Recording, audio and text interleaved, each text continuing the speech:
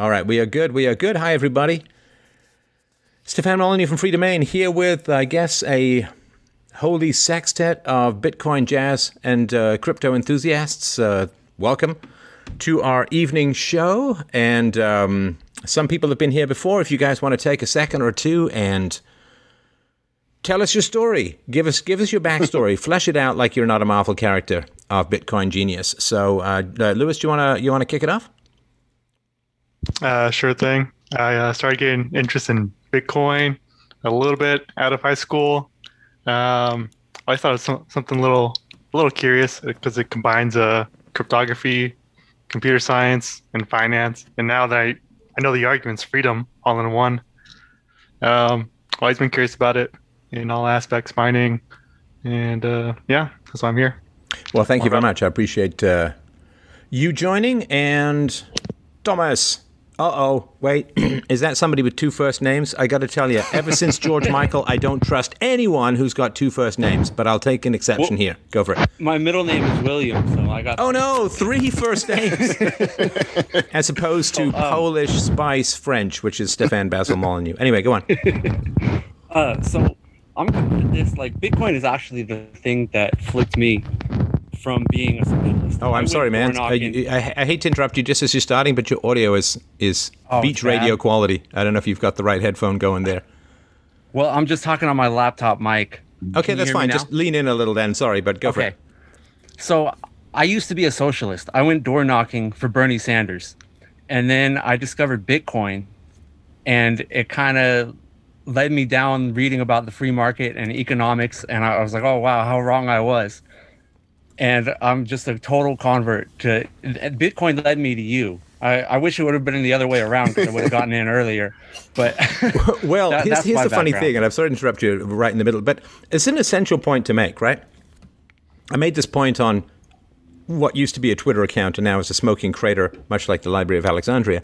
But I made the point, so if you're a socialist and you think that those who own the means of production are taking too much profit and more money should go to the workers, you should be completely devoted to cryptocurrencies. You should be completely and utterly devoted to crypto. And the reason for that is that crypto is the people's currency. Crypto is, to a large degree, taking money from the privileged moneyed classes, the central banking classes, the financial elite classes, the stockbrokers, the financial managers. It's taking money from them and putting it in the hands of the people. It's a beautiful socialist utopia experiment that we're going on. And the fact that more socialists, and I made this case many years ago, the fact that more socialists aren't pouring into Bitcoin tells me that their socialism is mostly bullshit. It's mostly posturing. If you really care about helping the poor, you want to know an interesting statistic? You guys want to get, and we'll get onto this in a second. I just want, before I forget. If you had just spent the last little while, let's say, I don't know. I wrote this down somewhere. Let me just see here. Oh, yeah. So for the last 6 years, let's say that you had taken $2 a day, and instead of buying a coffee, you had bought Bitcoin. Right? $2 a day. Most people, you can afford $2 a day. If you've got a Netflix account, you can afford $2 a day, right? So if you had, over that time, spent $2 a day buying Bitcoin, how much money do you think you'd have now? Millions. Well, not quite that high, because it's only $2 a day, and it's only 6 years ago, not 10. You'd have 250,000 American dollars. Wow. I mean, that's a house in most parts of the country. So for the price of a cup of coffee, you could have had a house. And I'm not saying this to make people feel bad. What I'm saying is that it's not over, right? I mean, you could still buy $2 worth of Bitcoin. But if you really care about the poor, you would have been evangelizing Bitcoin for many years. And I do care about the poor because I grew up among the poor. And I would like to help as many people out of poverty as humanly possible. And I think I've done a pretty good job, as I'm sure you guys have as well. So, sorry, Thomas, I'm going to move on. MK? The guy's so cool, we don't even have names, just initials, like Jay-Z. Wait, that's 2 letters, isn't it? Because I'm a rap guy, totally. Do you want to give a re-intro for those who have not seen past shows? Yeah, so I started with crypto in college. I was mining on energy provided by my tuition dollars in the dorm rooms. So I did that for a couple years. proceeded to lose all those cryptos because they were on a mechanical hard drive. But don't worry, I still have some Bitcoin, and I don't know. I don't see a larger change probably in the next 30 years in terms of technology than taking back the financial system. And that's really what crypto is doing, right? It's allowing us to actually have property rights again. So yeah, really excited for it. Fantastic. All right. Tim, formerly a female name. Is there something you would want to mention? Yeah, I just, so I heard about Bitcoin in 2014. And then some people, you have to spend like years trying to convince them. And then me, it was just like, it was almost like someone just mentioned it passing me on the street. And I was just like, what? You know? And then I was completely in just from the first time I heard about it. And then I discovered Stefan's show, through, the Truth About Bitcoin and the interviews he did. And I remember one interview he did where, Andreas was talking about the potential of giving like real money to like the third world, that it just hit me, And then I remember going to my wife in the middle of the night and being like, baby, you need to give me $10,000. And I was going to school all the time. And then I'll take off my shirt, honey. I promise. You'll love it. She was just like, what are you talking, And then, so from that moment forward, I was just like as in as I could possibly be. And so it's not, I don't have that as part of my career. I don't do programming, but I study the general idea, and I get the technical aspects like decent, even though I don't know the particulars of the code, And then, so the only other thing I've just been obsessed with it. I check it all the time. You could show me a part of the graph of the price, and I could tell you what, like. No, that's right. And what happens is your wife then thinks you're having an affair. And you say, I'm having an affair with the future. Yeah. And I just love Bitcoin because it's like, with Bitcoin, you don't have to, you can take all the risk away for other people. Like you can try to tell them a new type of money and they're like, I don't know. You're like, here's $10, and then, or $10 worth. And they're going, you're just going to give it to me? You're like, yeah, you can. So people will take it, if you just hand it away. Free. It's a lot easier than handing out a flyer or something, And the only other thing about me is that like the whole Bitcoin Cash, like battle war, I was like very involved. Like I know a lot about it because I was totally obsessed with it at the time. And so if any of that topic comes up, I have input for that. Okay, and also we've got a Litecoin expert who's going to be joining us next time. Nice. So that would be good. I'd like to know more about that. All right. Jared. Yes. Go. I've been in Bitcoin since heard about it in 2012, bought my first one in 2013 with the whole, if anyone was back then, the complicated hoops you had to jump through in order to even buy it. You kids are lucky these days. You got your Coinbase and your Kraken and all that stuff. I had to jump through like all kinds of crazy internet money to get Bitcoin back then. I've been evangelizing it and explaining it to myself and others ever since then. As a matter of fact, I recall I interviewed Stefan Tool, who was Taul, who was in 2014, who was part of the Ethereum project. And when I applied for a job at Coinbase, they were gaga that I had like known about and called how successful Ethereum was going to be way back then. I guess they were more Bitcoin maxis back then, but then they jumped on the ETH board, and now they're all crypto in general, stuff like that. So yeah, I've been in crypto for a long time. It's I'm at the cusp of, if I play my cards right, crypto could liberate me from the rat race for the rest of my life, and that would be excellent. Good job. Landry, welcome. You are muted, brother. How's it going? Good. How you doing? Do you want to give a quick intro? Yeah. So, I mean, I'm still pretty new to the whole process of crypto. I've been kind of playing around with it a lot, but I don't have any major investments. I kind of was curious about a few things. So there's like a question section. I mean, I think I'll just go there. But yeah, as far as my background, I mean, I got like a few hundred invested, and that's about it right now. So still looking to do a lot more. Righto. Okay, so if you guys who are watching, if you want to throw your questions in. I'd be happy to go with them. I'll wait for a couple of questions to accumulate. There's a couple of things, yearning burnings that I got.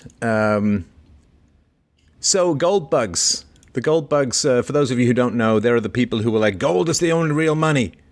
Everything else is bullword. And crypto is not based on anything. And gold is it, man, because it's dual use and all of that. And the gold bugs are, good guy to follow in this space. Anthony Pompliano, Pompliano. Anthony Pompliano. And he's pointing out that some of the gold bugs are beginning to switch, right? So right now, gold prices are slumping because investors are piling into Bitcoin. It's important, when you look at the Bitcoin space, economically speaking, it's really important to look at the opportunity costs that other people are paying as people pile into the Bitcoin. Why? Because that's where the resentment, rage, blowback, counterattacks are all going to be, right? So every dollar that goes into Bitcoin, I know that they're creating and printing dollars like crazy, but just given on the face of it, every dollar that goes into Bitcoin is not going into stocks, not going into bonds, not going into gold, not going into savings, not going into game stronks, whatever it is, right? So the gold bugs said that, this is based on the Austrian theory, which I think is more than a theory. I mean, basically as money supply increases, prices have to go up. As prices go up, things that aren't able to be reproduced so easily, such as gold, will go up in value relative to fiat. And this is, the banks in the Weimar Republic, when it came time to exchange the wildly inflated marks for US dollars, they simply didn't have enough. Like it was $1 million to one. You've probably seen these, $1 trillion Zimbabwe notes and all that kind of stuff, and the hyperinflation that's hit. So the traditional way that you would deal with inflation is to pile into gold. For a variety of reasons now, and I can link to the chart in the show. I'm not wildly keen on, I don't exactly know how to share it in this format, but the gold prices are going down because investors are piling into Bitcoin. Now, I shouldn't say because, it's simultaneous with, which doesn't mean that it's causal, but I think it's pretty closely related. So gold, January, February has gone from US dollars 1950 down to below 1800, 1780 and so on, right? So it's gone down a couple of $100. This is at the same time as crypto has gone from, 20, 25,000 to where it is now, north of $50,000. So of course, I don't know what it is this moment. There's no point. There's this old joke. This is an old joke from early in the crypto space where a guy says to his dad, Dad says, well, what do you want? What do you want for Christmas? And he says, Dad, I'd like a Bitcoin. He says, a Bitcoin? Are you crazy? $1,500 is an absolutely insane amount. I can't possibly pay $3,800 for a $1,700 Bitcoin, right? Because the price was going all over the place. So in one sentence, right, the pipe bouncing all over the place. So it's not causality, but it looks like Bitcoin has gained the public imagination and, more importantly, dollar allegiance as a reserve currency against inflation. In other words, it is a way of dealing with the basic fact that I'm sure you guys have been following the numbers that is going on, which is Bitcoin is at 50,000 plus. The government is about to flood the market with another $1.9 trillion. Okay, the government is about to flood the market with another $1.9 trillion, which means well north of 40% of all the dollars in creation have been minted in the last 12 months. That's completely mental. The COVID effect on the economy is so bizarre. It's so bizarre. For if you have eyes to see, it's kind of like you've got this neighbor, right? And you get up and you go to work, you battle traffic. Back in the days when you used to go into an office, you get up and you go to work, and it's a drag, right? And meanwhile, your neighbor stays up all night yelling at people on the internet. Oh, wait, sorry, that was me.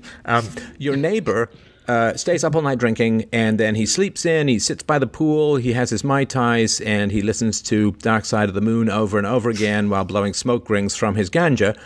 And you're sitting there going, man, I feel like an idiot for working because this guy's having a great life, and it's all on credit card debt. It's all on credit card debt. A friend of mine once got fired because he was writing a novel at lunch, and the main character in his novel was an alcoholic, and he tried doing a little bit too much research and would show up in the afternoons drunk. He ended up getting canned like tuna, and he didn't tell his wife, and he just took money out of their savings account and pretended he had a paycheck because they had separate bank accounts and they would deposit and all that. And, never be that terrified of your wife. That's a very bad thing to do.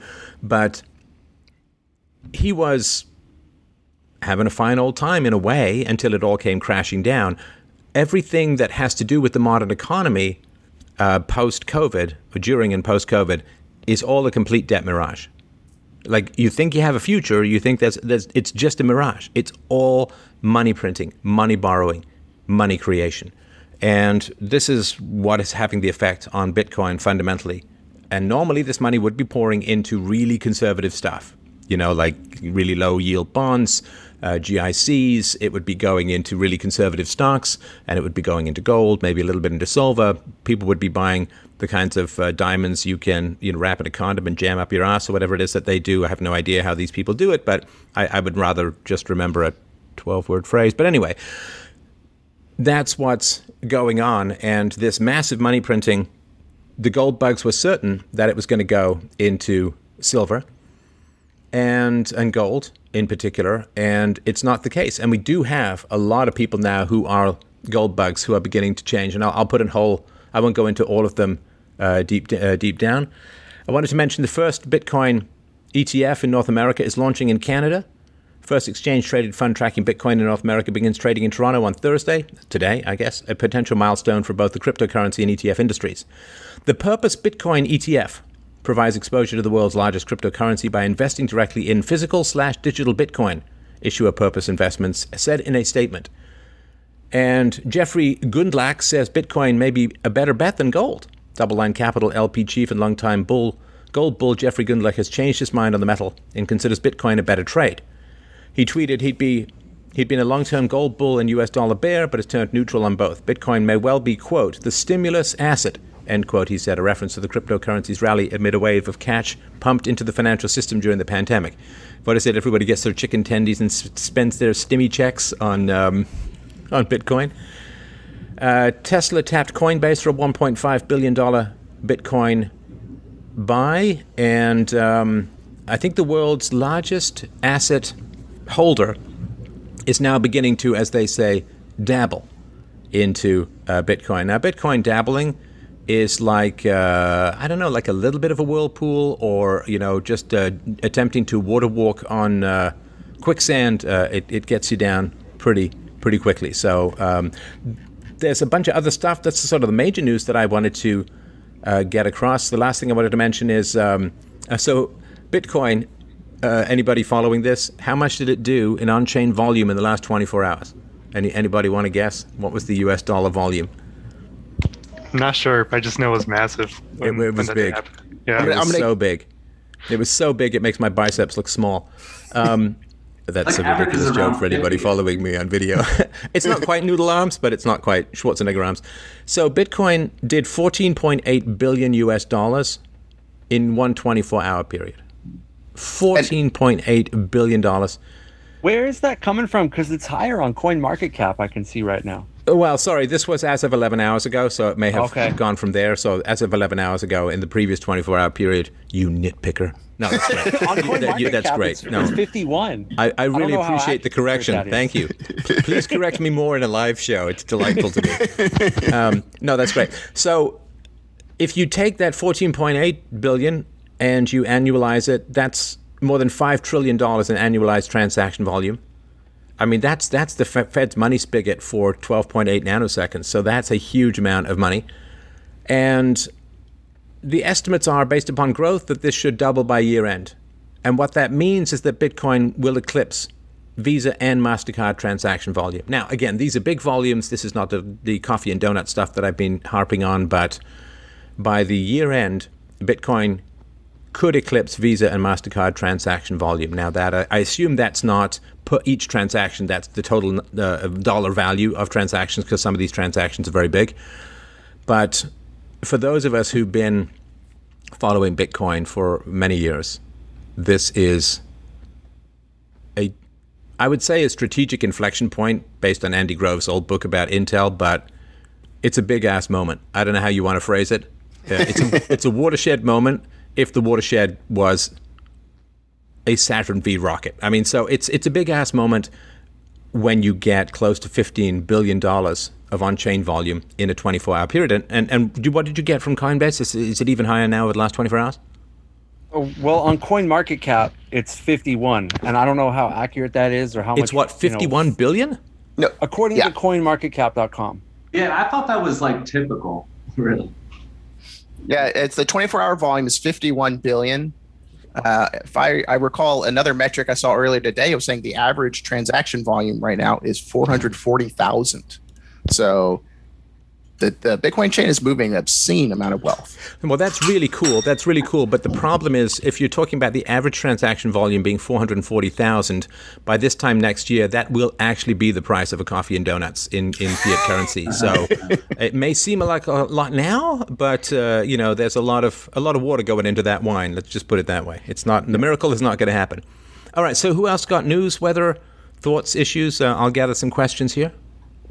Oh, if someone's got something, jump ahead. Oh, I have something I'd like to throw out there. Go ahead. I was going to say, I have a Zimbabwe $100 trillion note on my wall. Oh, do you? Yeah. Oh, I have a bunch of just fiat currencies from all across the world. I used to keep them by my toilet, but they're quite slicey, so I declined. They're not even worth it for that. In regards to the coffee and donuts problem, there are people, this is such a bleeding edge, innovative space, that there are people working on the coffee and donuts problem, and they've gone so far beyond coffee and donuts. We're talking microtransactions, like sub-penny. And there's a few that come to mind. IOTA is one, where, Bitcoin, no knocking Bitcoin, no knocking Ethereum, it's proof of work. And then you have newer coins, like Tezos and Cardano, that are proof of stake, and those are kind of like faster horses. All right, so Thomas, I hate to back you up here, but I'm afraid I can feel myself getting Alexandria Ocasio-Cortez googly eyes. So, and we have a lot of people in the audience here to whom you say proof of work, proof of concept, this and that and the other. They're like, I don't know, is it 180 proof? Can I drink it? I can totally break back up and it's a kindergarten class, and I'm actually in the kindergarten class. So, feel free to go that way. So the way the Bitcoin network and Ethereum networks are secured is through a mechanism called proof of work, where you dedicate a scarce resource to the network in order to secure it. In the case of proof of work, that scarce resource is energy, which comes in the form of computation by a computer. In a proof of stake security mechanism, which is more energy efficient, and so you can have more transactions with less power.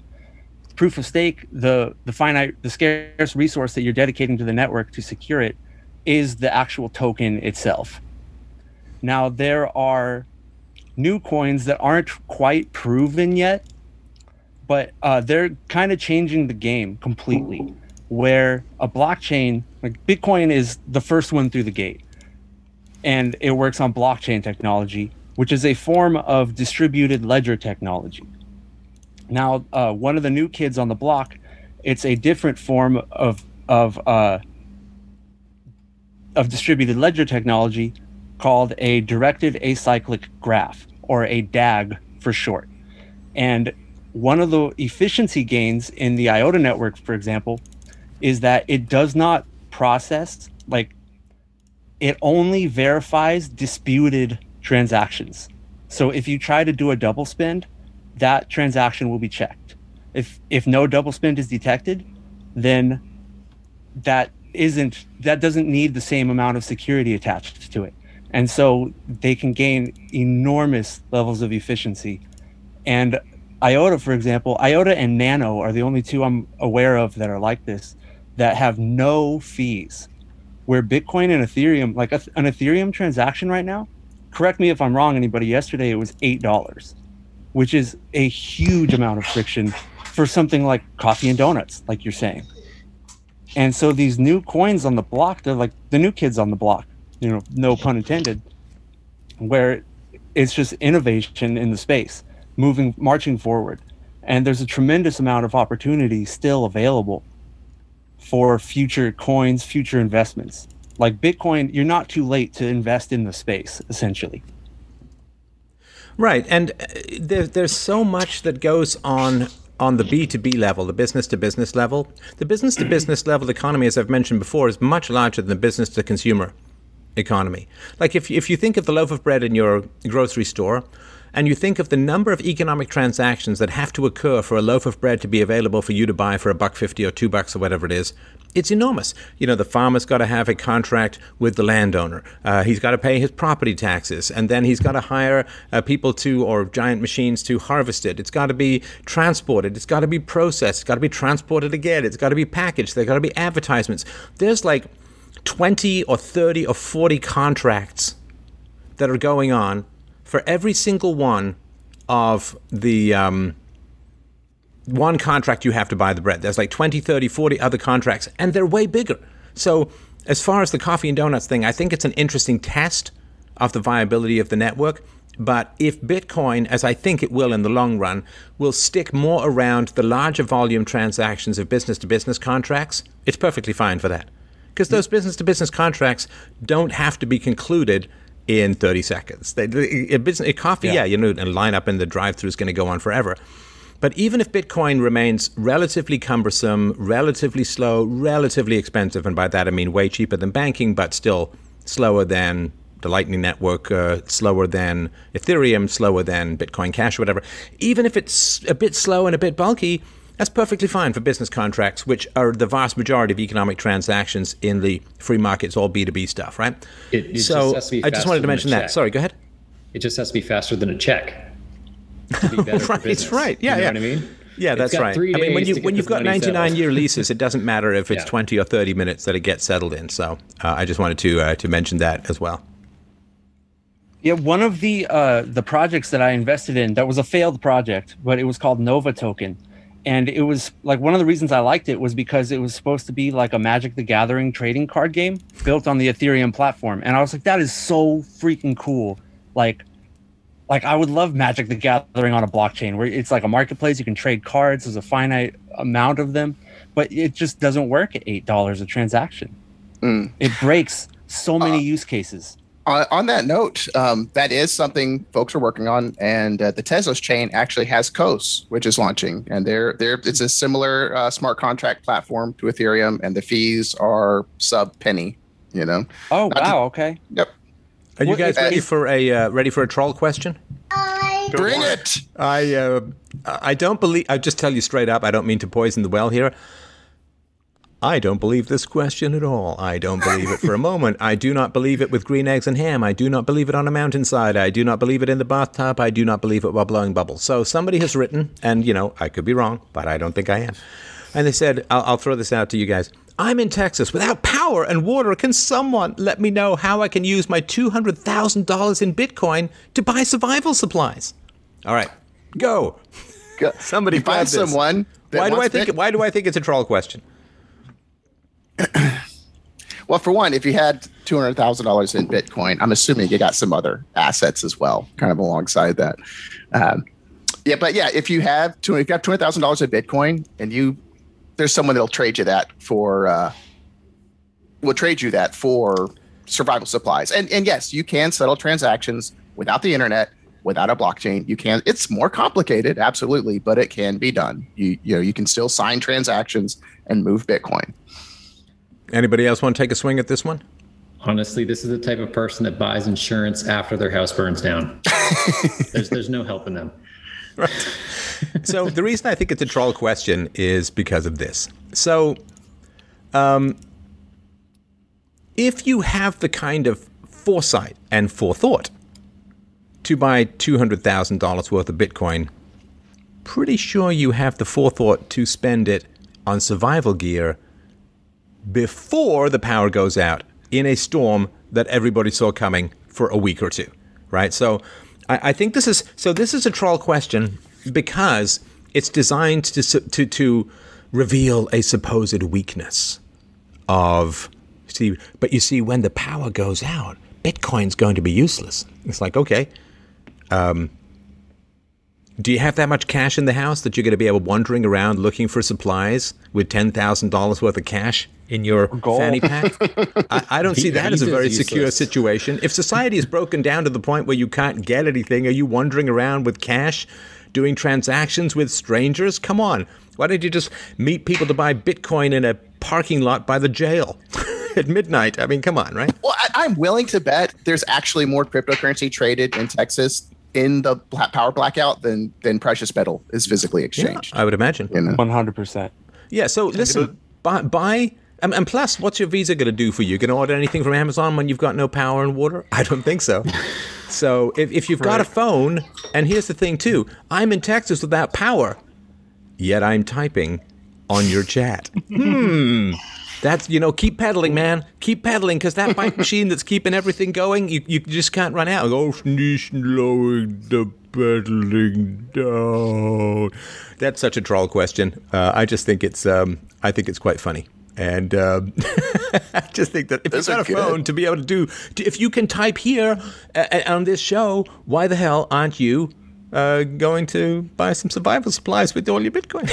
Because you've got power and you can use it. So anyone who's typing here complaining about power already has power. So anyway, plus, you can get a whole house generator for like $8,000-$10,000, man. A whole house generator, man, and you can have it run on propane. You can lay up ladles and lashes of gas, and you can throw it in your car so it doesn't rot in your storage. And if you haven't spent less than 5%, right?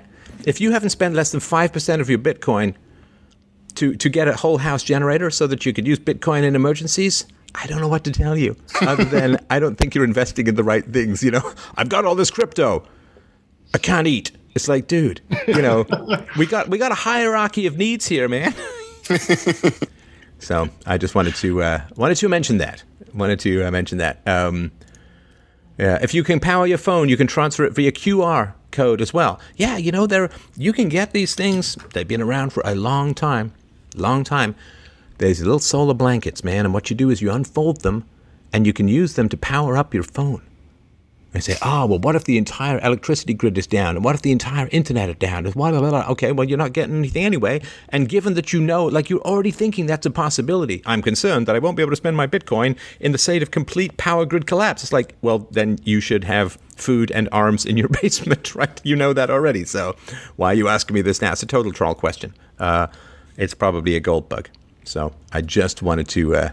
I was going to say, was it our same troll yesterday that turned out to be a gold bug? They were putting crypto down the whole time, calling it a scam. Then later come to find out they're heavily invested in gold. It's like, oh, I get why you're salty. Okay. Wait a minute. Jarrett, you absolute manslut.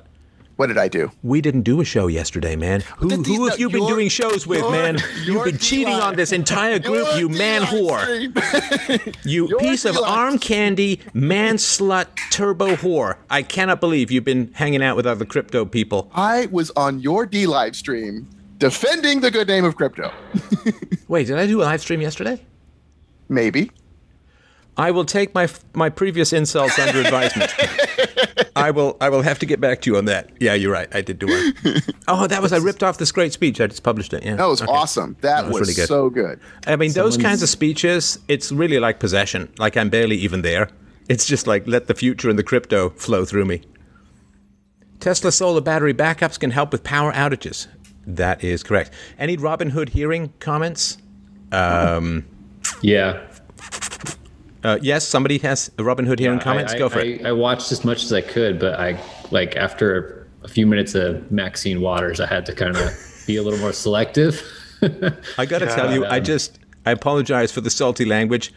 The fact that someone named Deep Fucking Value is testifying in Congress is a true moment for the ages.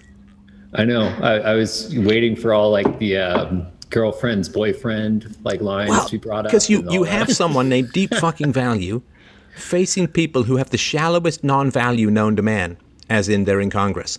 It's a complete matter and antimatter. Deep Fucking Value shallow anti-value, negative value. Ah, beautiful. It's honestly, some days I wake up, I feel like I'm in a simulation because it's like you couldn't script some of this stuff. If you're in a simulation, crypto gives you God mode. Boom! There's your tagline for the movie. Sorry, somebody has asked, thoughts on GBTC? I believe that's a kind of medical marijuana, if I remember correctly. Does anybody know what that is? I don't know. Wait, what? Oh, sounds like someone. Go ahead. Oh, it's Grayscale Bitcoin Trust. I'm pretty sure it's like a mutual fund. Yeah. If we're in the pretty sure phase, I have a feeling we're not going to add much value. No, I believe it's something that epileptics say right before they take their meds. Thomas can probably answer it. I'm sorry? I don't know if it counts as an ETF or a mutual fund. I couldn't tell you the difference between those two things, but it is a way for standard investments like my dad owns a little bit of it, and it's a way for people to put like you can put like money from your IRA into GBTC. It's like a way to go ahead. Yeah, if I recall correctly, for years they've been the ones pushing the hardest to get a Bitcoin ETF, and they've made this investment vehicle as well. Mm-hmm. I also think we're going to get an ETF soon, from I recall. The SEC is working with them. If we don't have one already. Somebody has said here, I am and by the way, just because I sometimes I want to make sure that this is mentioned. This is a little bit of thoughts, advice. None of this is investment advice. Nobody should make any decisions about buying anything based on anything that we're saying here. Do your own research and so on, right? And this is from Anthony Pompliano. It was a really good, important message, came out yesterday, right? So I know this is going to come as a shock to my friends here. Bitcoin is very volatile. Bitcoin is so volatile, it makes my first girlfriend look like Mother Teresa. So I just wanted to point out that Bitcoin is very volatile. He says only invest what it is okay to lose. And that's important. Only handle the snapping turtle with the fingers you're prepared to say goodbye to. And that's really important. Twitter and this show is not investment advice.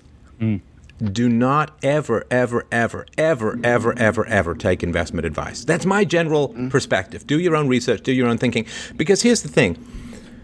Self-ownership, moral responsibility, financial responsibility is the key. If you just do what someone tells you to do or what someone suggests to do, you won't feel any particular pride if you succeed because you're just the puppet of somebody else, right? And it's going to be purely accidental because if somebody has a real inside skinny on what's going to go up, they're not going to be telling people. They're going to be buying it like crazy. Right? Because they want to get it at a low price. If people are telling you to buy something, most times what they're doing is they hold it, they're hoping a lot of people are going to buy it, and then they're going to sell it. And it's a complete and total scam. And so don't be a speculator. A speculator is somebody who invests based on numbers and rumors and whatever, but they don't invest based upon sort of sound fundamentals and research and a fairly reasonable understanding of the space and the market and the company and the leadership and the capitalization and all that, right? So, and the future products and the investment. If you don't know the investment R&D of a company, please don't invest in it, right? So yeah, Twitter is not investment advice. And the other thing too is that if you take investment advice, if the stock goes up, you won't actually feel that proud. You'll just feel like, oh, that was kind of lucky. You won't have gained any knowledge, and it's like cheating. Taking advice is like cheating on the markets. You may do okay, but you haven't learned anything. And B, think how mad you're going to be at yourself if you take some advice from someone and then you lose money. Just think how incredibly enraged you're going to be. Like you didn't even make the choice and you got hosed. You didn't even do the research. You didn't even find out for yourself and you got hosed. So don't take investment advice. That's my general rule as a whole. Just do your own knowledge, right? He also says, I think this is quite important, do not buy Bitcoin with credit cards. Okay, hands up if you've ever bought Bitcoin with credit. Oh, 2 hands. All right. All right. Is that your mom's basement? Is that? No, I'm just kidding, right? Okay, don't do that. That's a bad idea because if you're at the point where you're risking 20% interest and bankruptcy to buy Bitcoin, you don't think you're going to make enough to pay it off. Keep a long-term horizon. If you don't know what HODL means, which is a typo for hold and also holding on for dear life, you got to have a long-term horizon. I think Bitcoin has got so much upside. I've always said it's way in the north, hundreds of thousands of dollars. My own personal opinion. Do not buy Bitcoin hoping it's going to double tomorrow. In my humble opinion, right? That's just a bad idea, and you can sink in pretty quickly. Bitcoin can stay volatile a lot longer than you can stay solvent.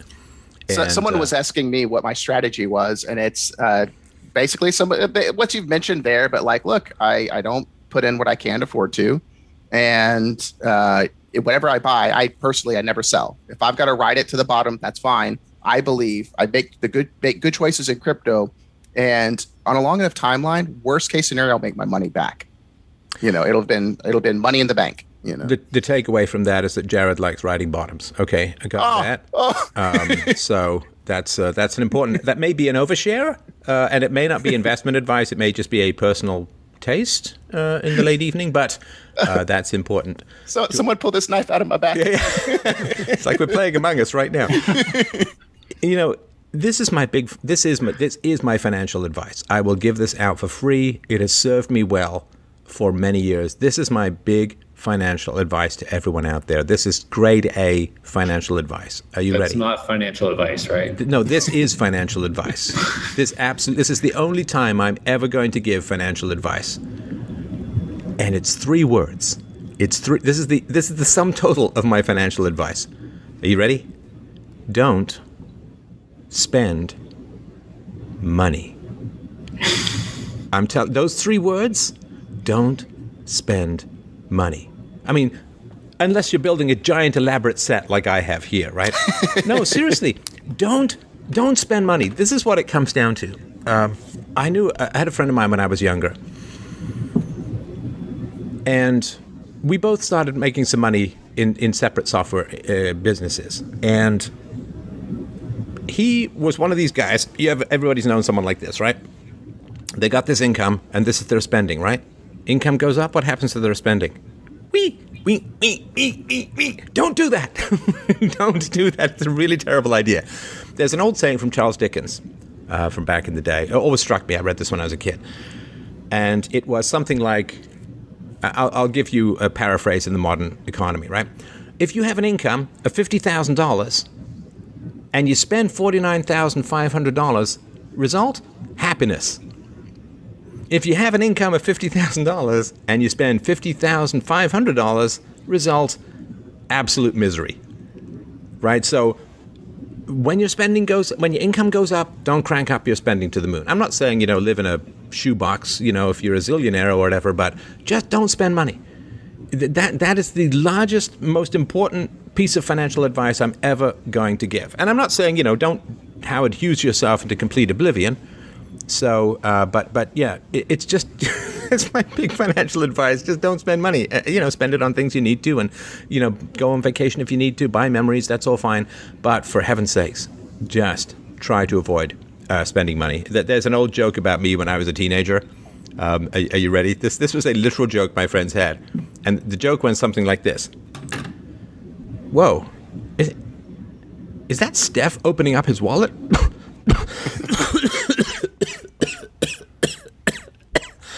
Because it was so dusty, you see, because I opened it so rarely.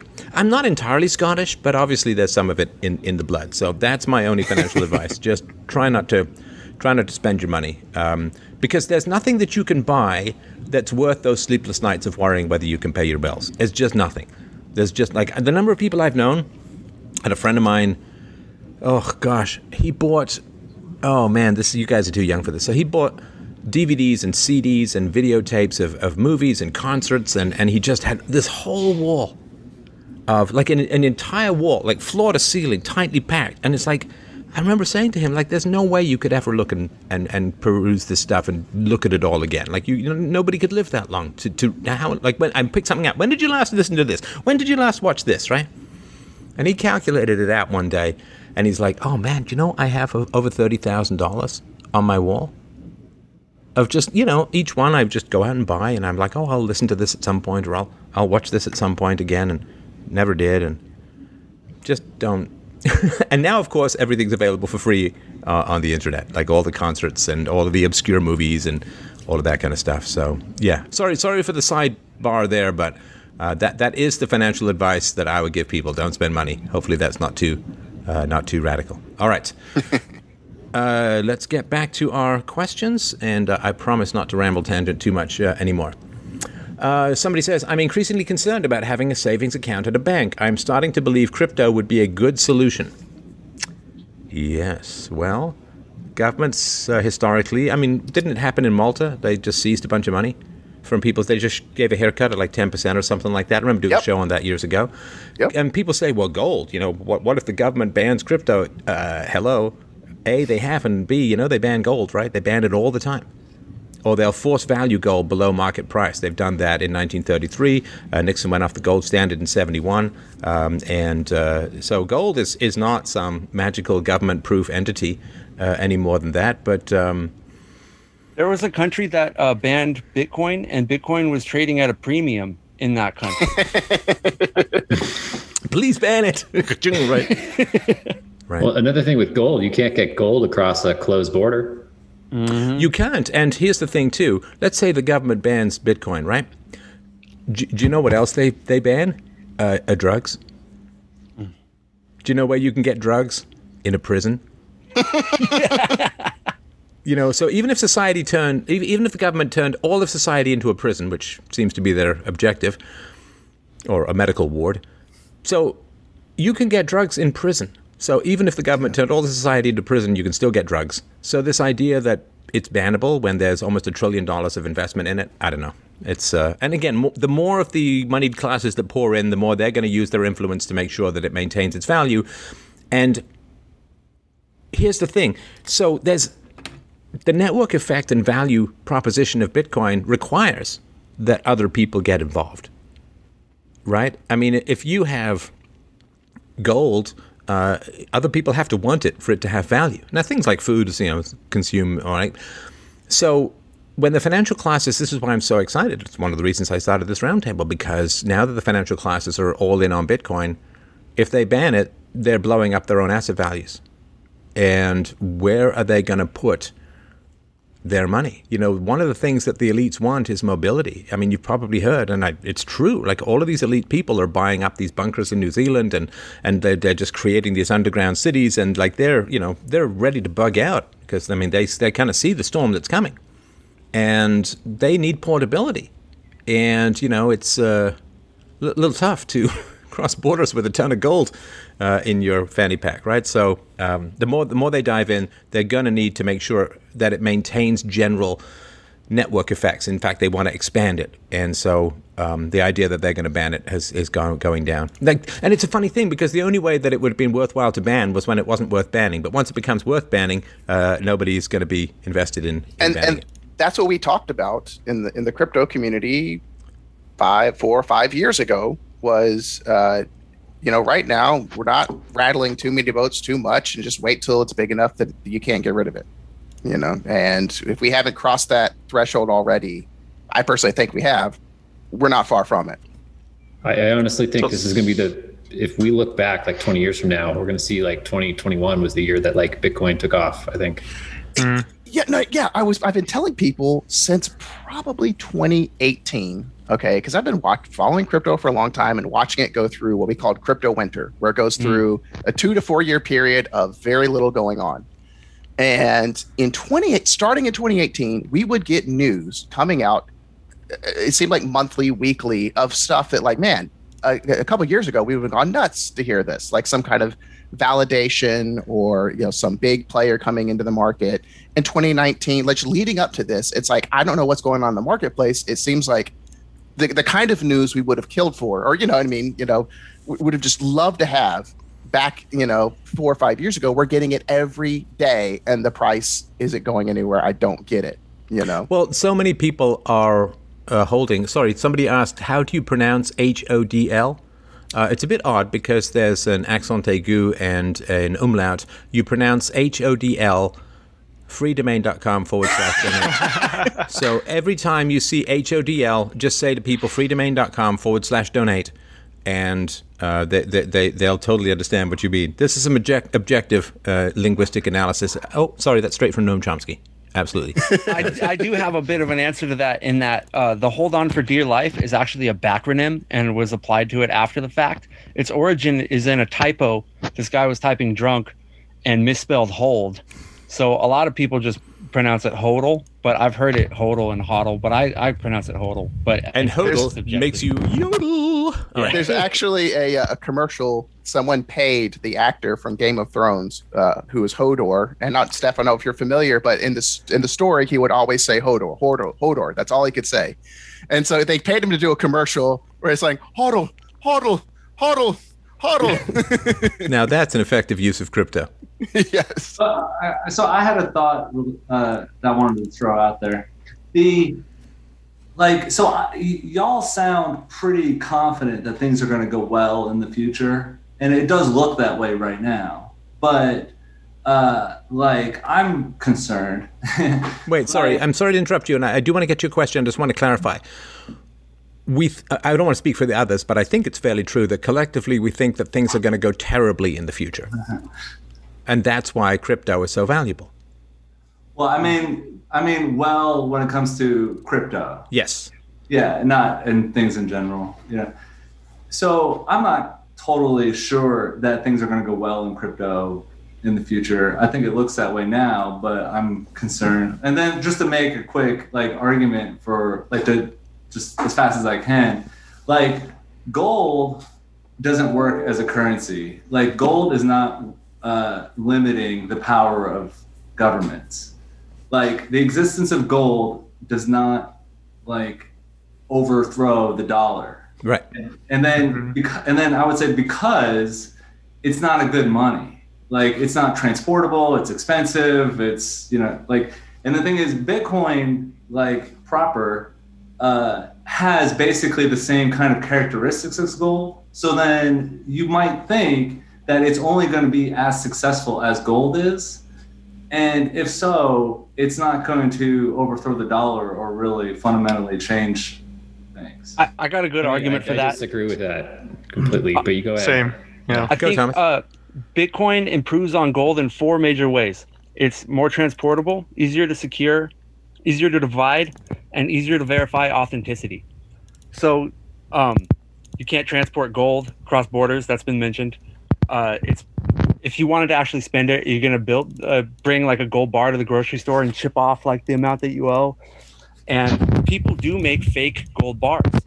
Tungsten on the periodic table. I'm sorry, you're crackling like crazy. Sorry, if you can just stop moving around while you talk, that'd be great.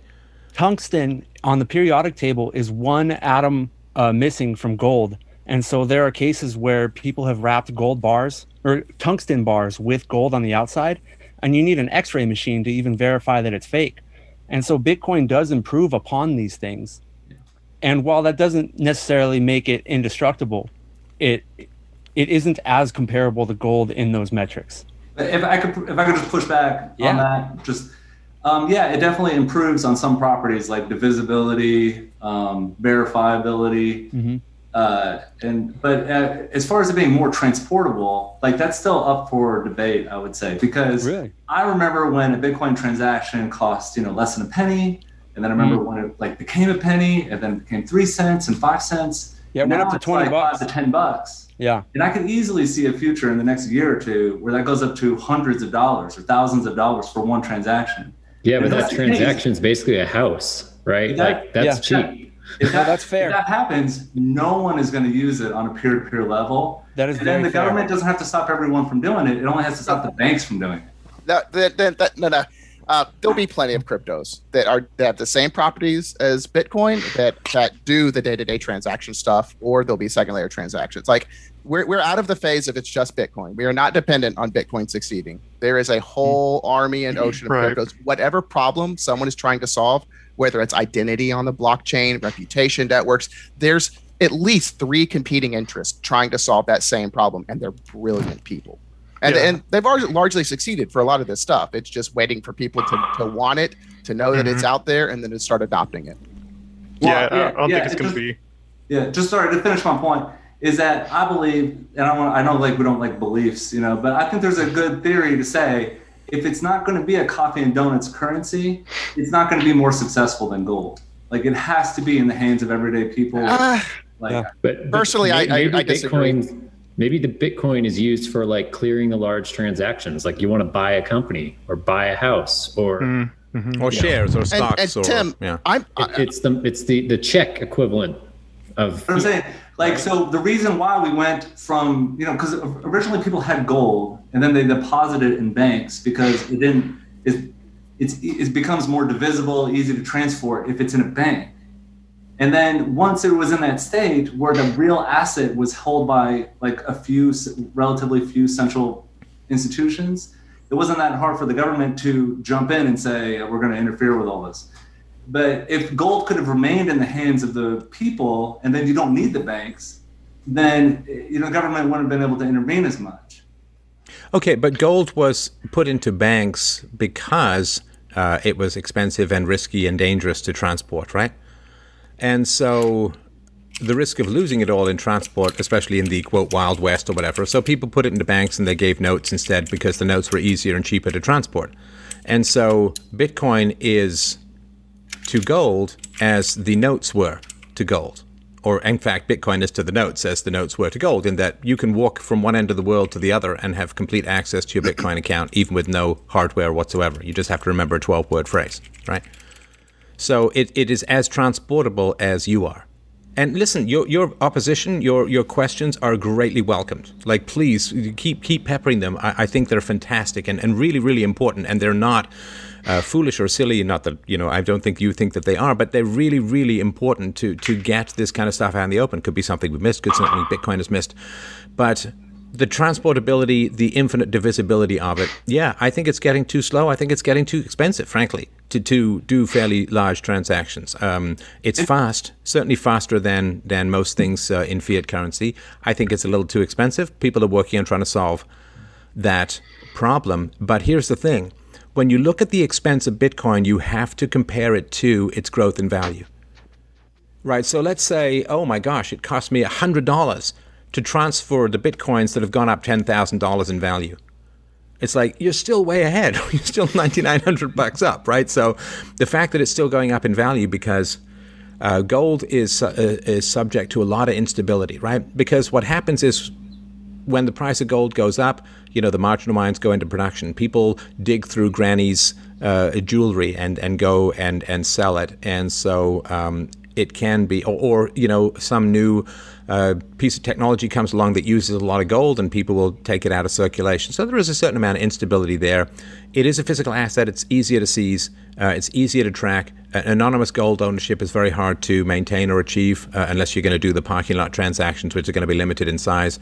And for some of the very big transactions where I think Bitcoin really shines, the 99-year leases, the buying and selling of airplanes or helicopters or whatever it is, that's where Bitcoin really shines, I think. And of course, the entire the ecosystem which can be programmed around Bitcoin, which I know has moved over a little bit more to the Ethereum space, but I think that there are significant steps forward. And the fact that you can't dilute it, as you pointed out with tungsten, it's not just tungsten, there's pyrite or fool's gold.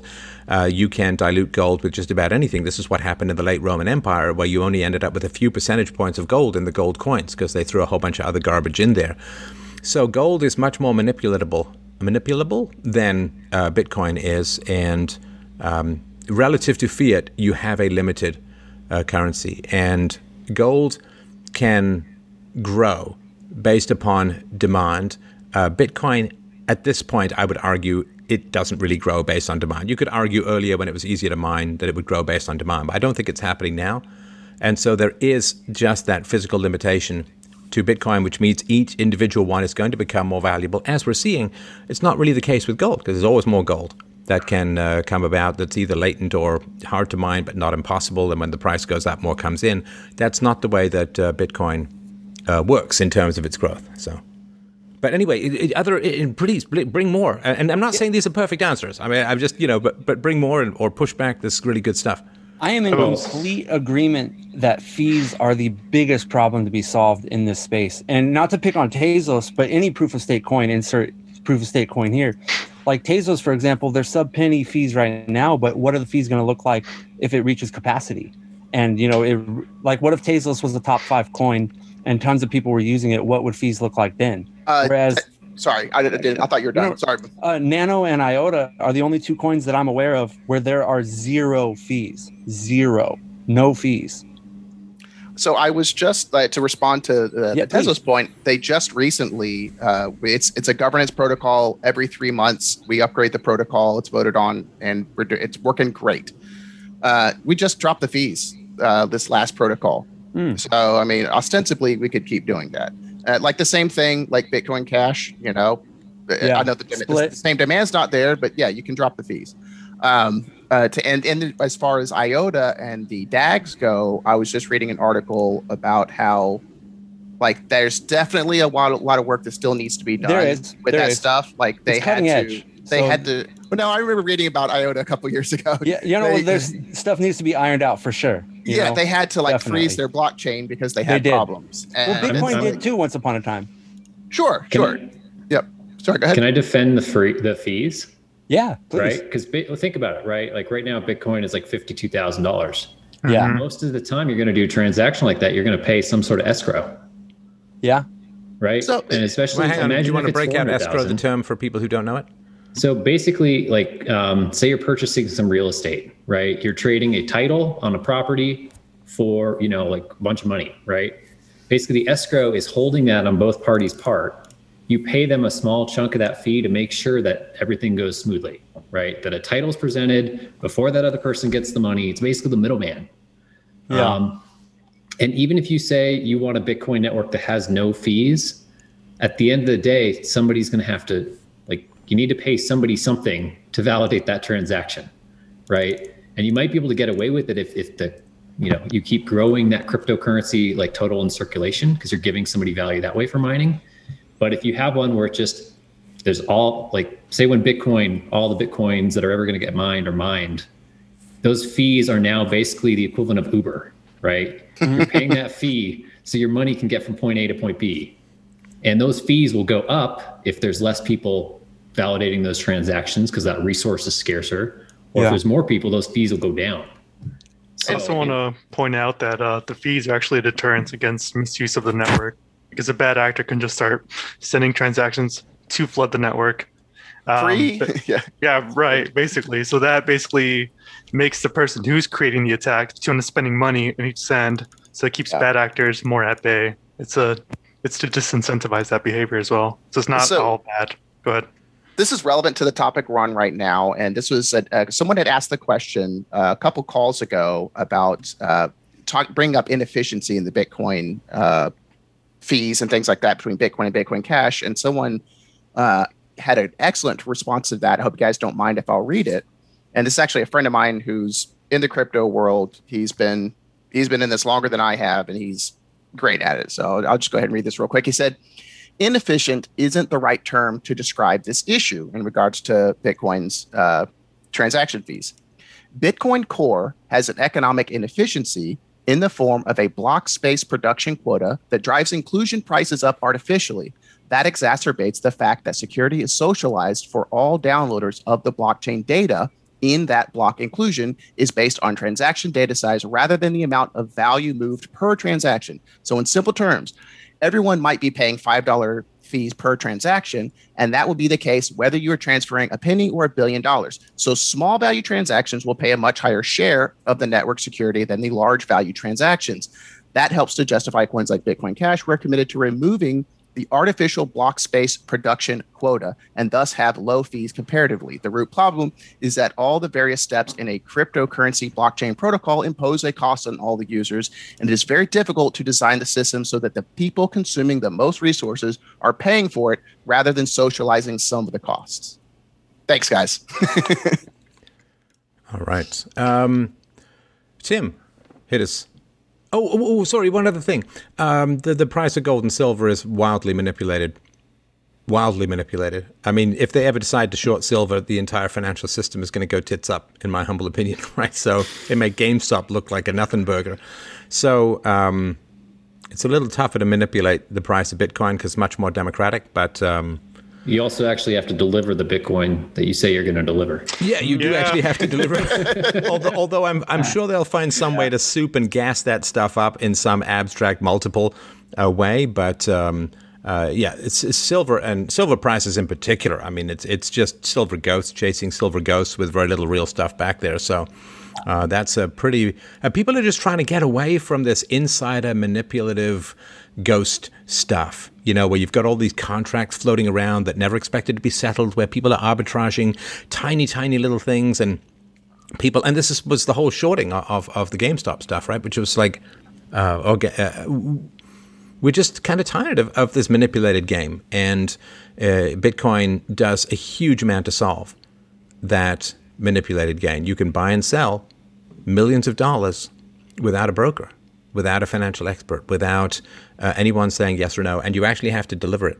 It's not, you actually have to deliver that. It has to actually be real, at least at some point, in a way that a lot of this, especially the silver contracts, it's completely ridiculous just how many multiple, I can't remember what the multiples are of silver versus contracts, but it's completely insane, totally manipulated. And people are just tired of the rigged game. They're tired of the rigged game. They're tired of this idea that if you're insider with a special license and you know the right people and you get the right information and you're 1 degree of Kevin Bacon separation from the Federal Reserve, you get to make a fortune, and if you're everyone else, you take it in the shorts.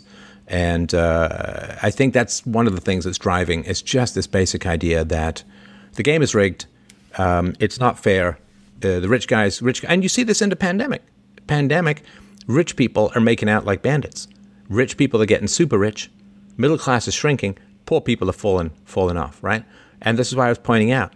You spend $2 a day on Bitcoin for the last 6 years. You got $250,000. And, you try saving for a house in 6 years at a time when there's a pandemic, right? But this would be enough for you to do it. And so you can do it very cheaply.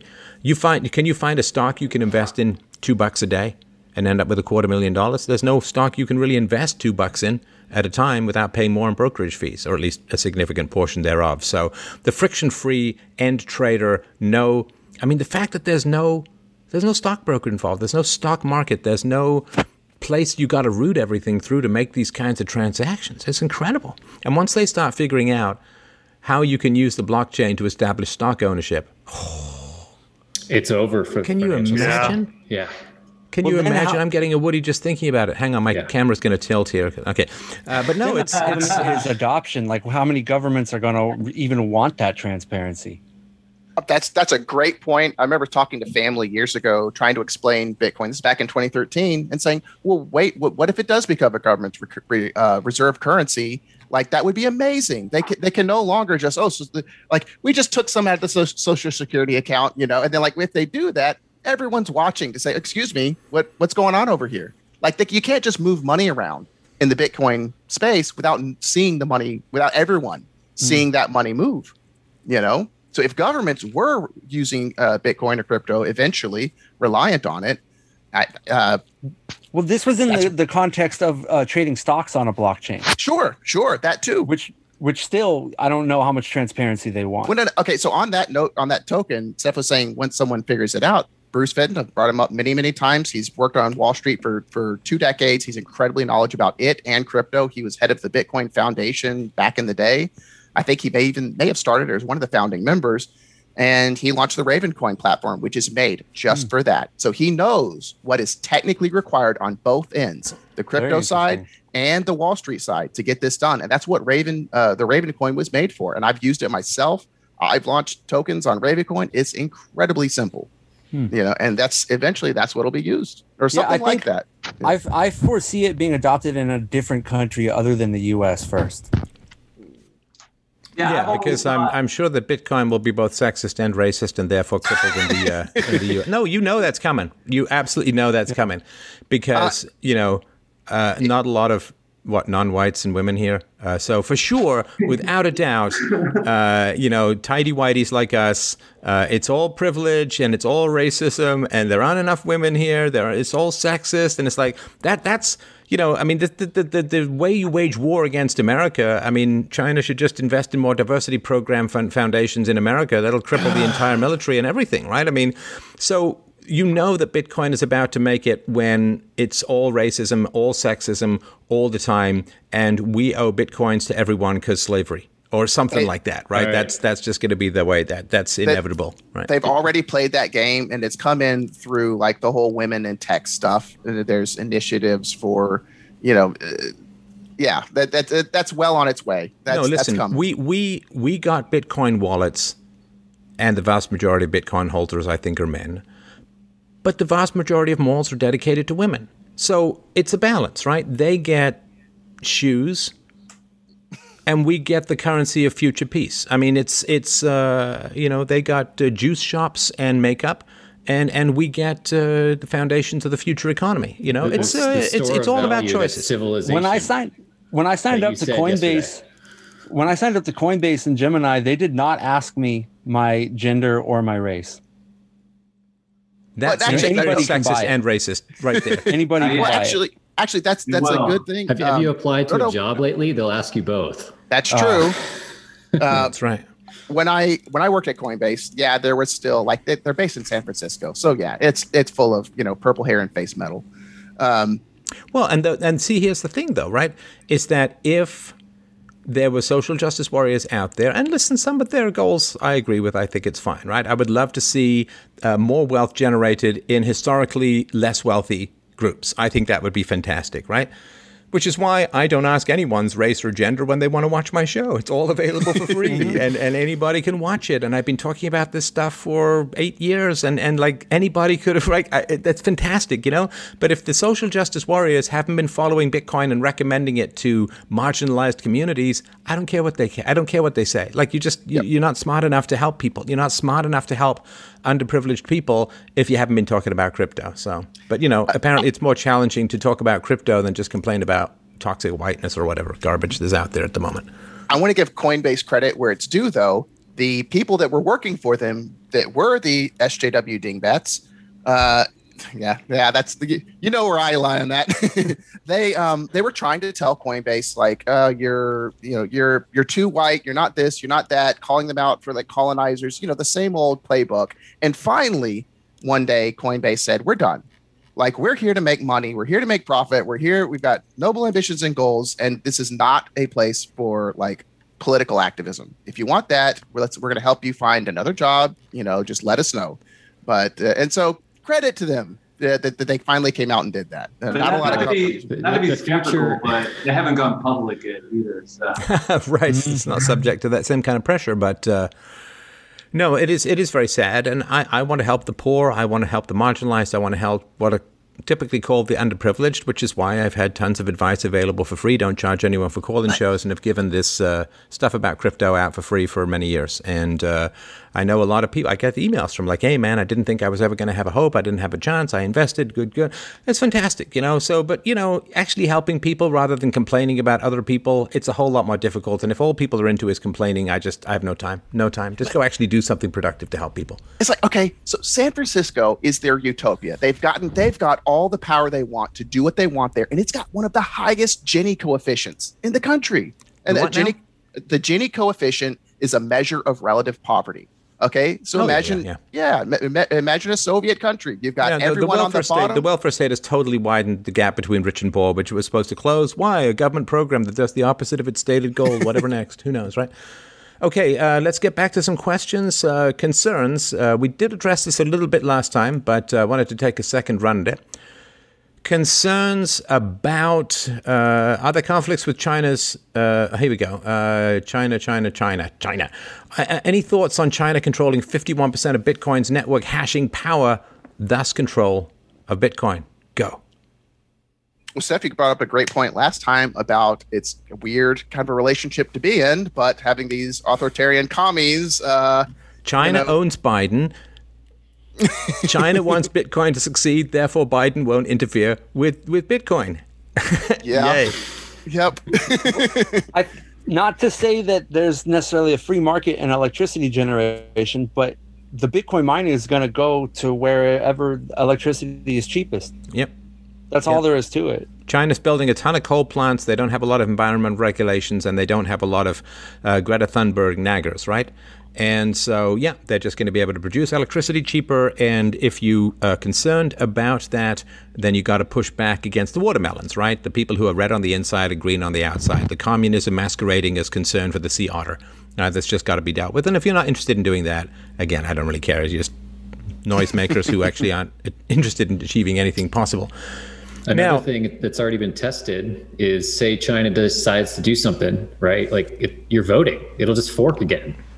Yeah. Right. Yeah, and then we've got like USD, US Bitcoin, right? And then Bitcoin BBTTCCP or whatever it is.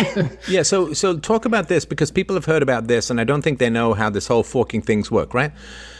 So are there conflicts with China's new national crypto and them doing a 51% attack on Bitcoin? Because I think people think that Bitcoin is like a child's toy and one child can snatch it away from the other toy and then they own it and run giggling off into the sewers or something like that. Like, how people understand, if somebody says, I want Bitcoin to go in a different direction, you don't have to go, right? I mean, so help people understand what that means. Because people just choose not to go and they've just wasted all that resources, right? Yep.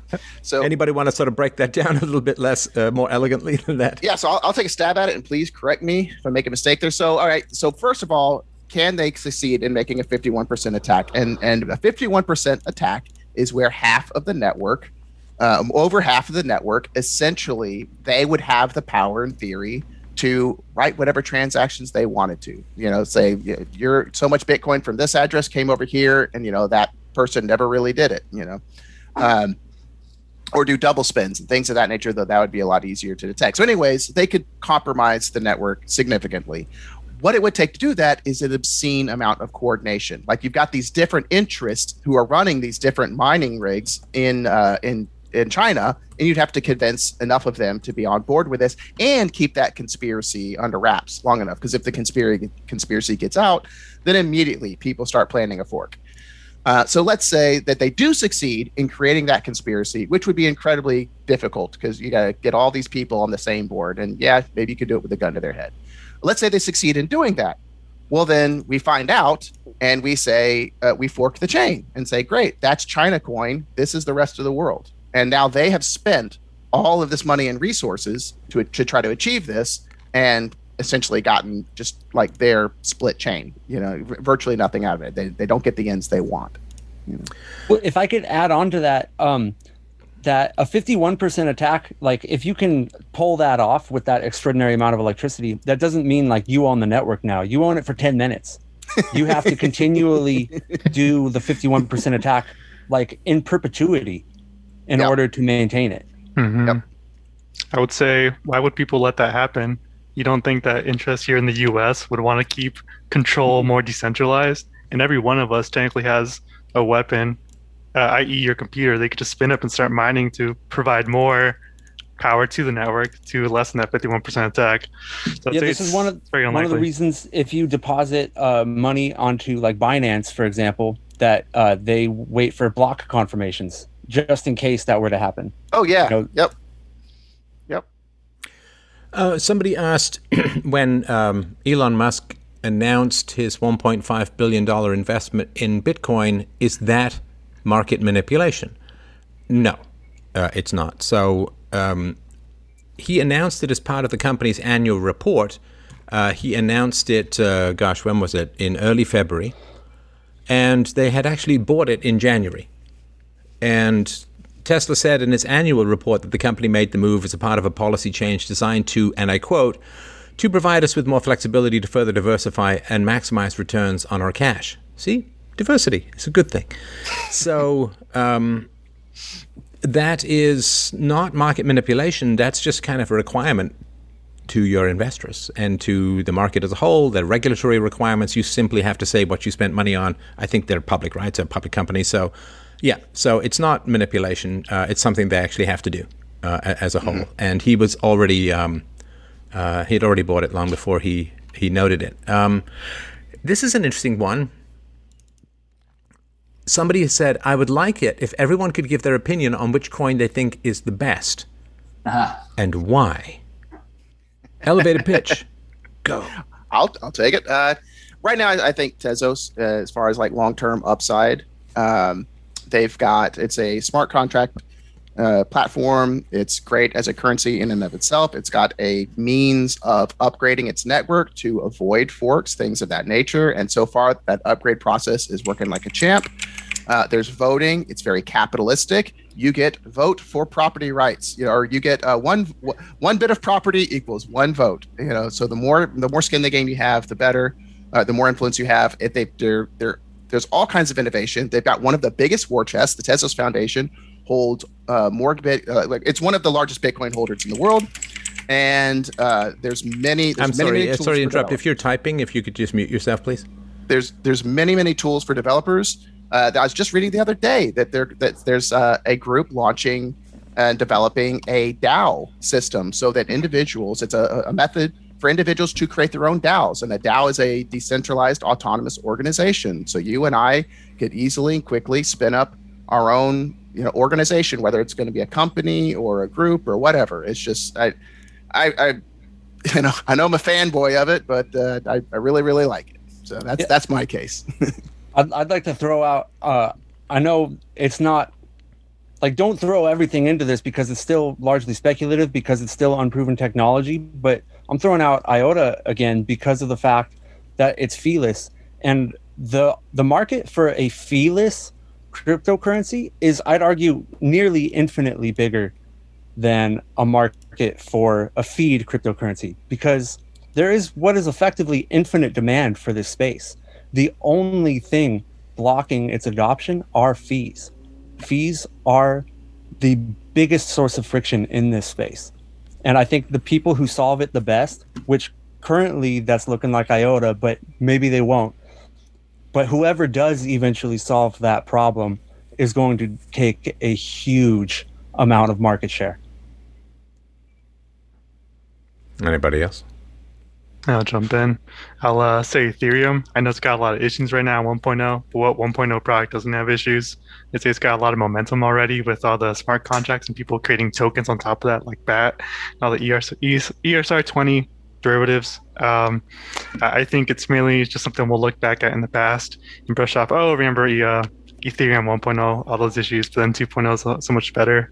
So I really think the demand is there and the incentive is there. So I think I just got to wait, and 2.0 will be there and fix all those issues. So that's my pitch. Not investment advice, of course. Yeah. Anybody else? Yeah, I want to jump in. Go for it, Tim. So I want to pitch Bitcoin Cash. Okay, so it's the original Bitcoin. All right, it runs the way the white paper said. Okay, so technically it's the original, I think. And then when they originally with Bitcoin, they said that there was going to be all these they said it's the internet of money. There are going to be all these other features put onto it. And then they just took all that away. The whole reason Ethereum exists is because, Vitalik Buterin said, I know how to put tokens on this system. I can do tokens. All I need is this one parameter to not move. And then if anything, you can make it bigger, but don't make it smaller. And then right away, they made it smaller. And then Vitalik said, I can't possibly do my vision for this upgrade on Bitcoin anymore because you did that change. And there was no reason to do it besides for they just said they don't want Ethereum's properties to be on Bitcoin. And then, so they spun off Bitcoin's biggest competitor, just because they didn't I don't like it. So Bitcoin Cash has that original token functionality that Vitalik thought could exist on Bitcoin. It is the coffee and donuts thing. For me, I don't want to invest in anything if I can't walk up to somebody on the street. And I went to an Indian restaurant the other day and I just gave everybody there Bitcoin Cash. Because they'll take it and just hand it to them, And then I'm like, for me, if you can't just hand it to somebody in 2 minutes, it's not what's even how are you going to explain it?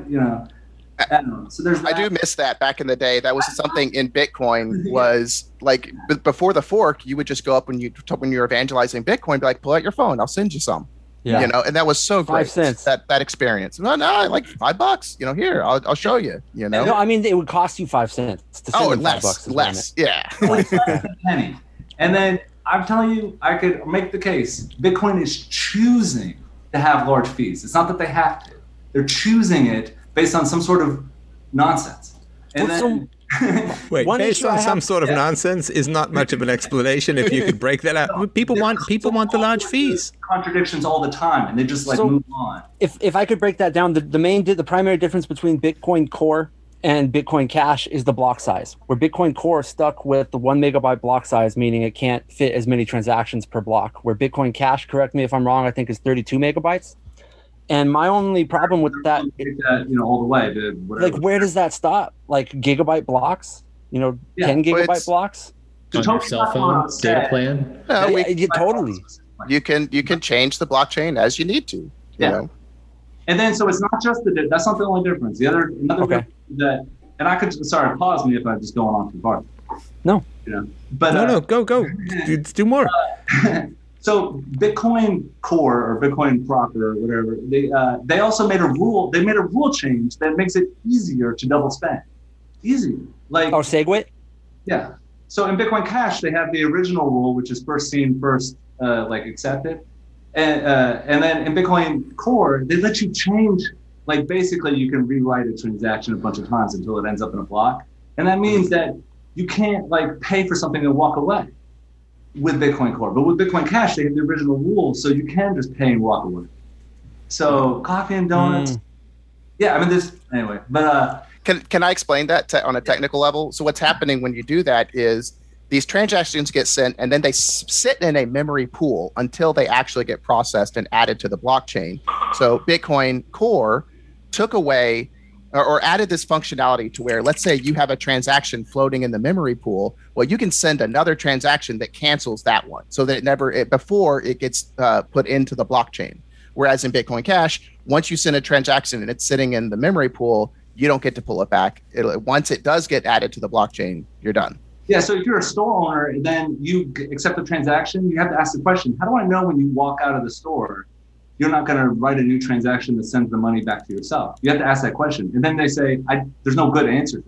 So they want you to wait for the 10 minutes or however long it takes for a new block to happen before they feel comfortable with you walking away. But in Bitcoin Cash, that rule doesn't exist. So when you pay for something, they're fine with you walking away right then. So, it has tokens. It has, lots of other, things going on with it. It's also independent of developers. In Bitcoin Cash, there was just there's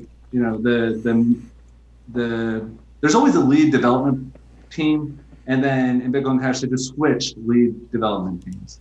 And then it's the only coin that's independent of a lead development team. Yeah. And I can go on and on. I have nothing against Bitcoin Cash. I think it's great that both networks exist, and the forking is almost like a feature, not a bug. It can go too far. I don't know how you feel about BSV, for example. And then there's Bitcoin Gold. The main thing right now is I just love. It's one of the major loves of my life is the fact that we have choice with money. So people feel one way, do one thing. 100%. A market for money. Ethereum. We can all just choose differently. It's amazing. Yes. It really is. Yep. Amen. Anybody else want to jump in with a favorite coin? Come on, Landry, pimp that bat. Well, I mean, I still I don't know enough about any of this stuff, but I think one of the questions I have is with tokens, they're based on Ethereum mostly, right? Everything seems to be based on Ethereum. But yeah, correct. Yeah. So that sounds like I'm still such a new, but I've been absorbing a lot of this information. It's been really valuable. One thing I wanted to point out is I think that a lot of that physical stuff, I do miss that, and it makes me sad that I think a lot of stores are going to be going away from that. With what you're saying about Bitcoin Cash, I don't know much about Bitcoin Cash, but you're saying that you can do something in person faster. That is really cool. But I think the sad thing is that all these corporations are pushing away from that, the in-person side. So I don't know if that would be worth anything, but I'm just happy to be here and be a sponge. Anybody else? Did we hear from MK? I don't think we did. Go ahead, yeah, MK. I mean, my favorite one is Stellar Lumens. And the reason I'm behind that horse is it's based on Ripple. So the transaction volume that it can handle is really high. Transaction fees are really, really low. And it basically solves the coffee and donuts. And why I pick it over Ripple is that you can still buy it on Coinbase. And that, access to be able to turn your fiat into something is kind of important if you want it to be successful. So I like Bitcoin. No, Coin's king. No, here's the thing. So listen, you guys are glorious propeller heads. Like seriously glorious propeller heads. I'm the annoying CFO guy who's like, yeah, the technology is great. Market acceptance, penetration, publicity, user knowledge, excitement, buzz. I've been a director of technology and a director of marketing. So I get the tech stuff fairly well, and not as well as you guys, but the marketing side. So Bitcoin is the icebreaker. Bitcoin is the big giant hammer that smashes through the indifference and noise of the public and paves the way for the multitude of vessels that will go through the ice broken stuff, right? So behind it. Yeah, I think, all hail to Bitcoin for making the kind of impression. If we didn't have Bitcoin, we would be in a remote, dank corner of the universe like Bitcoin was like 8 years ago. Satoshi be praised. Yeah, no, seriously. Like, okay, there's technical limitations, but that's the Betamax versus VHS argument, right? And for those who are like, when it's slow, yeah, I get it. And the technology will catch up. Like, you guys are mostly young, right? So you don't know what this sound is. I do. Hey, get off the phone. I'm trying to get on the internet. Right? My first computer had a 300 baud modem, which meant when people were replying to you, you saw letters come up one by one. Right? So that was the internet back in the day. There was an old saying that said all of the time savings from the internet has been more than destroyed by the fact that it takes 5 minutes for a web page to load. Right? So everything was crazy, cripplingly slow because it was over phone lines. And, I remember when the 9600 board came out, 14 4K modems came out with their special compressions, and it felt like you were on a jetpack, right? First time I got cable modem, I shat myself because I was just like, I can't live this fast. I can't live. What do you mean I can't go make a coffee waiting for the web page to load? Right? So there are going to be these kinds of things. We're still very early on. Bitcoin, I know I keep hammering the coffee and donut scenario, and it's an important one. But Bitcoin, if it stays in the B2B, if it stays on the big ticket items, it's generating the kind of heat and light that is going to attract people from the darkness. And there's no other crypto out there that's the big swinging dick King Kong in the room that is grabbing the attention of headlines around the world. It's just not out there. Right. And I think Bitcoin creates a knowledge of cryptocurrency in the same way that AOL created a knowledge of the internet. Maybe and a bad example with the AOL. Sorry? Maybe a bad example with the AOL. Why is that? Well, are they still in business? Well, yeah, Bitcoin's still going to be in business in the future. I think the analogy holds. But is America Online still in business? I don't know. I don't know. I've no idea. This, I didn't mean to interrupt you. Sorry. No, it's fine. It's fine. Or MySpace paves the way for Facebook so that because those child exploitation images aren't just going to share themselves, right? So you need Facebook for that. Anything's better than the dollar, right? Like. Yeah, well, yes, absolutely. Toenails and fecal matter is better than the dollar. So I would say that, Bitcoin is just a big, giant marketing club that smashes down the indifference of the general population, gets them used to the idea of cryptocurrency, gets them used to the idea of a virtual store of value. Now, once that portal opens up in society, here's the thing. Bitcoin is not going to be the library. Bitcoin is teaching people how to read. Now, once people know how to read, they're going to read a whole bunch of books. But Bitcoin is teaching them the basic literacy of cryptos. And for that, I think we should be pretty grateful, obviously. And yeah, it has its limitations, but the limitations are only going to be solved once people understand crypto as a whole, and Bitcoin's going to achieve that. Sorry, go ahead. Jared, you were going to say? Oh, sorry, I was waving bye to MK. He was over there. I was just saying, yes, AOL still exists, and they are making most of their money from subscribers. Somebody said the sea of white in this Zoom call can be seen from space. Okay, I want you to join me in the top left here. Okay, join me in the top left here because this is kind of important, right? So let me just see. Can I zoom this in? I don't know why this is Why this is zoomed in or not. Okay, it doesn't really matter. Okay, so listen, this is something that the great economist Dr. Thomas Sowell predicted many years ago. So as a white male, we're told that we are toxic, that we are racist, that we are sexist and misogynistic, and responsible for just about all the world's ills. So you understand, crypto is Galt's Gulch. We're like, hey man, you don't want us in the economy, you don't want to promote us, you don't want us to be in management, you don't want to pay us, you don't want to hire us. Okay, well we can go to crypto, we can go to some alternative economy, we can take our toxic whiteness out of the equation, and you guys can have the wonderful world of fiat all to yourself.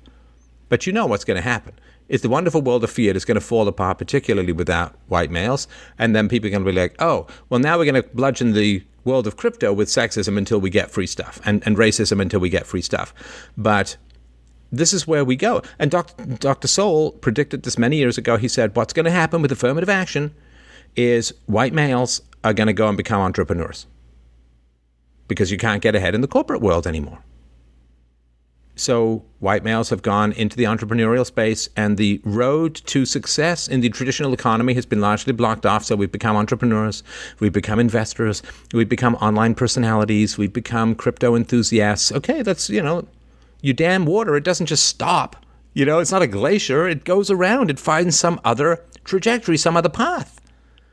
So if you want to look at this and say, well, this is a lot of white males, and I don't even know if we're all white males, I don't know, could be lighting for all I know, right? Pretty sure of myself, but I haven't been out in the sun lately, so I can't tell. But if you want to complain about this, then you got to look at affirmative action. Because for a lot of people, if there was a traditional career path that's open, would have been pretty interesting, would have been something to explore. But a lot of that stuff has been dammed off, and we're withdrawing our efforts from the mainstream economy because who wants to sit there and be yelled at for white privilege in a meeting where you're going to get fired next week to make way for some other person, right? Nobody wants that. So yeah, we've gone entrepreneurial, we've gone crypto, we've gone off the grid, and some of that has been a failure and some of that has been a great success. But if society wants to complain about racism and sexism, the horrible attitude toward white males is where it should look. But of course, the whole purpose is to try and get stuff for free, like guilting people like mad priests rather than doing anything productive in society. So just wanted to mention that. That's just a basic reality. All right, one last question or two. And let's see here. On that note, I'd say being very aware of that, how the world's not for me, or the corporate world and the world in general. No, God, no. Down with all this racism shit. It's like, great, gotcha. You hate me. I'm out. Rock on. Yeah. Do you want to spend the rest of your life with complaints from HR? Nope. No, absolutely not. And going forward, I've already planned. If I ever did start a business, I would try to make it so that I had to have as few employees as possible. Yeah, absolutely, absolutely. Yeah, because the possibility of lawsuits and complaints and investigations, forget it, right?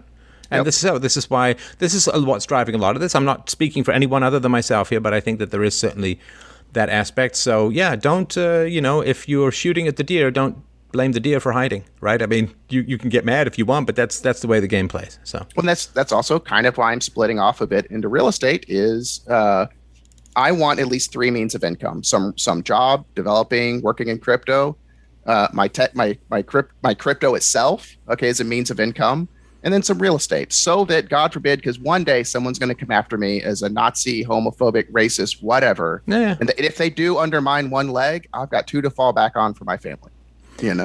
Steph's managed to get his regular haircuts in spite of COVID. Well, I actually have an at-home thing, believe it or not. So, Bitcoin Cash is the gay stepbrother of Bitcoin. And the problem with that is what? Gay stepbrothers can be super cool. Are you saying it's fabulous? No. You're not saying it's fabulous. You're saying it's fabulous. So that is a perfect example of some of my contention with the Bitcoin maximalist community. Oh, really? It's just a shit fest. Yeah. All right. How much physical gold and or silver do the folks on the panel own as a hedge? You may get people on the internet to talk about their holdings, but not on this channel. So, all right, let's see here. What was the famous phrase, enjoy being poor? What was that? Was that something that came out of something recently? Was that a Bitcoin thing or something else? I just saw that, but I don't. Yeah, it's like a meme that just goes around. It's, enjoy being poor, if someone's not investing in Bitcoin or something. I do think that the world is going to be divided. I mean, there are two kinds of people in the world. It's a very common cliche, but I think the world is going to be divided between Bitcoin people or crypto people and not. I don't mind alluding to how much precious metals I keep. The way I look at it is crypto is for production, productivity, transactions. Lead is for keeping the commies away. And gold is if you fail and you have to pay to escape. Having the hot girl load 1 pixel at a time has a sort of excitement to it. Oh, I'm sure I don't know to what you are referring. No idea. All right. Degree of anonymity. It's generally not anonymous, but there's ways that you can do it, and you can just do a research Google on Bitcoin anonymity. Monero is much more anonymous, of course, and there are other cryptos specifically focus on anonymity, and so on, right? All right. I think Max Kaiser deserves his props. Yeah, so Max Kaiser apparently has been quite pro-Bitcoin, and again, wonderful things in the world. I'm sure he's been really, really helpful. So, all right. Well, listen, we've had a good old chit-chat. I really appreciate that. Any closing thoughts? Anything that anybody's got a yearning burning that they want to get off their chest before we close? I'd just like to share like an anecdotal personal experience that's related to crypto. So I am getting into real estate investment and development, and I was meeting with a local guy who's got way more experience than I do. He's already established, and there's amazing people in this community. You find the right ones. They're happy to help out, give you their contacts, because they want more people in the area with similar values. This gentleman's 70 years old, well established, and he's telling me about getting into real estate, and I'm telling him about getting into cryptocurrency. That's great. Yeah, that's great. And it was wonderful. Youth boomer knowledge transfer, beautiful.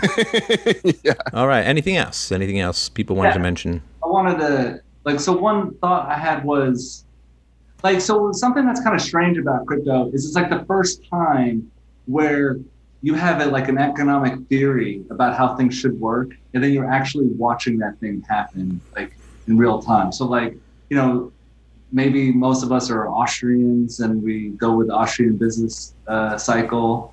And then, but that's kind of hard to see sometimes, but this is you tell people and they don't believe you, and then it happens. And then you're like, I know what I'm talking about.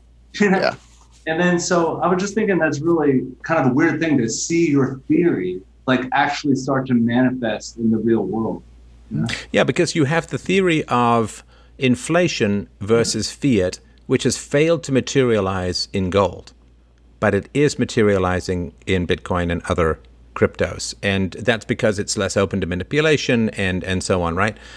And seeing that praxeological proof manifest in real time, it is really like reading a ghost story in a bathtub and feeling a cold tap on your shoulder. Anyway, all right, that's a dad joke for you there, just in case you missed it. Anybody else? I don't have any closing thoughts, but I wanted to hand it over to you guys if you do. I just think that I really love the crypto space. I think this is the first time in human history where we've had competition in money and a true free market in monetary policy. And I just think it's amazing. And this was awesome. All right. Well, sorry, go ahead, Landry. So I just wanted to mention, I brought this up to, I think, Luis is his name, I believe. He's on here. Yeah. Lewis. Okay. Yeah. So my dad is, he's got all his investments in USD, and I was curious if you guys would be welcome to have him on the roundtable, at some point in the future, just as a person who's he's owned his own business. He started from the bottom up, and just kind of somebody who could really use some of this advice. Listen, this is an open forum. If people want to join, I'm not vetting anybody. Satan himself would show up, and I'm sure he'd have something good to say about fiat. So, yeah, absolutely. This is open. People are welcome to join, and I'm happy to have, the more voices, the better. We can end up looking like a Matisse painting here with as many people as we want. I'm happy to wrangle as many people who want to come in. So, yeah, absolutely. He's welcome to join. Thanks. All right. Well, listen, anybody else? Again, I don't want anyone to go to sleep I should have said that, man. I got two things. Yeah. Okay. So one is, I think the one thing about crypto that's different than before is that it's something that you can kind of explain to young people. If you try to explain to young people why Disney is valued the way it is, or Apple, you can't really explain it.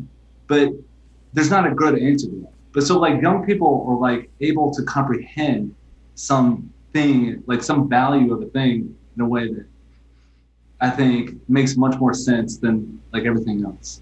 Yeah, they've been trading digital stuff since they were wee kids. Like, I don't understand Disney. I don't like nothing else about any other price in the world makes really a lot of sense. No, listen, once you've bought and sold Thor's hammer in World of Warcraft, Bitcoin is like nothing.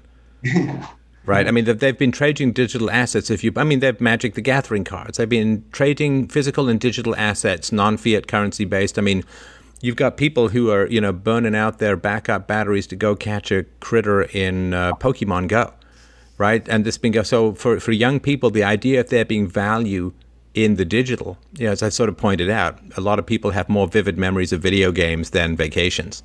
So there being value in the digital is completely, and people have met their wives digitally. People have summoned their wives digitally, whatever, right? So, the idea that there's value in the digital is pretty easy to sell to the younger generation. To the older generation who didn't join the modern internet revolution and simply are just sort of browsing web pages, is like, okay, well, this website.com is, it's a faster newspaper, but this is not better fiat. This is the opposite of fiat. All right. Thanks, everyone, so much. A real great pleasure. I really, really thank you guys enormously for sharing your wisdom and enthusiasm with the crowd as a whole. I really thank everyone for fantastic questions. I hope you will join me again in the randomly non-scheduled get-togethers, which we'll try and figure out something more solid. Maybe we can talk offline about that. But this seems to be working so far, although I guess it's tough to plan for anyone. But thanks everyone so much for watching, and freedomain.com/donate if you want to help out the show. I really appreciate that, and it was a great pleasure talking with you all this evening. We will, I guess, be back in your grill. He said, using his rap lingo. Big Chatty Forehead is my rap name for those who didn't know. But we will be back in your grill relatively soon, in your hood, talking to your home fellows. All right. Thanks, guys. Have a great evening. Everyone. We'll talk to you soon. Later, Bye. Later, guys.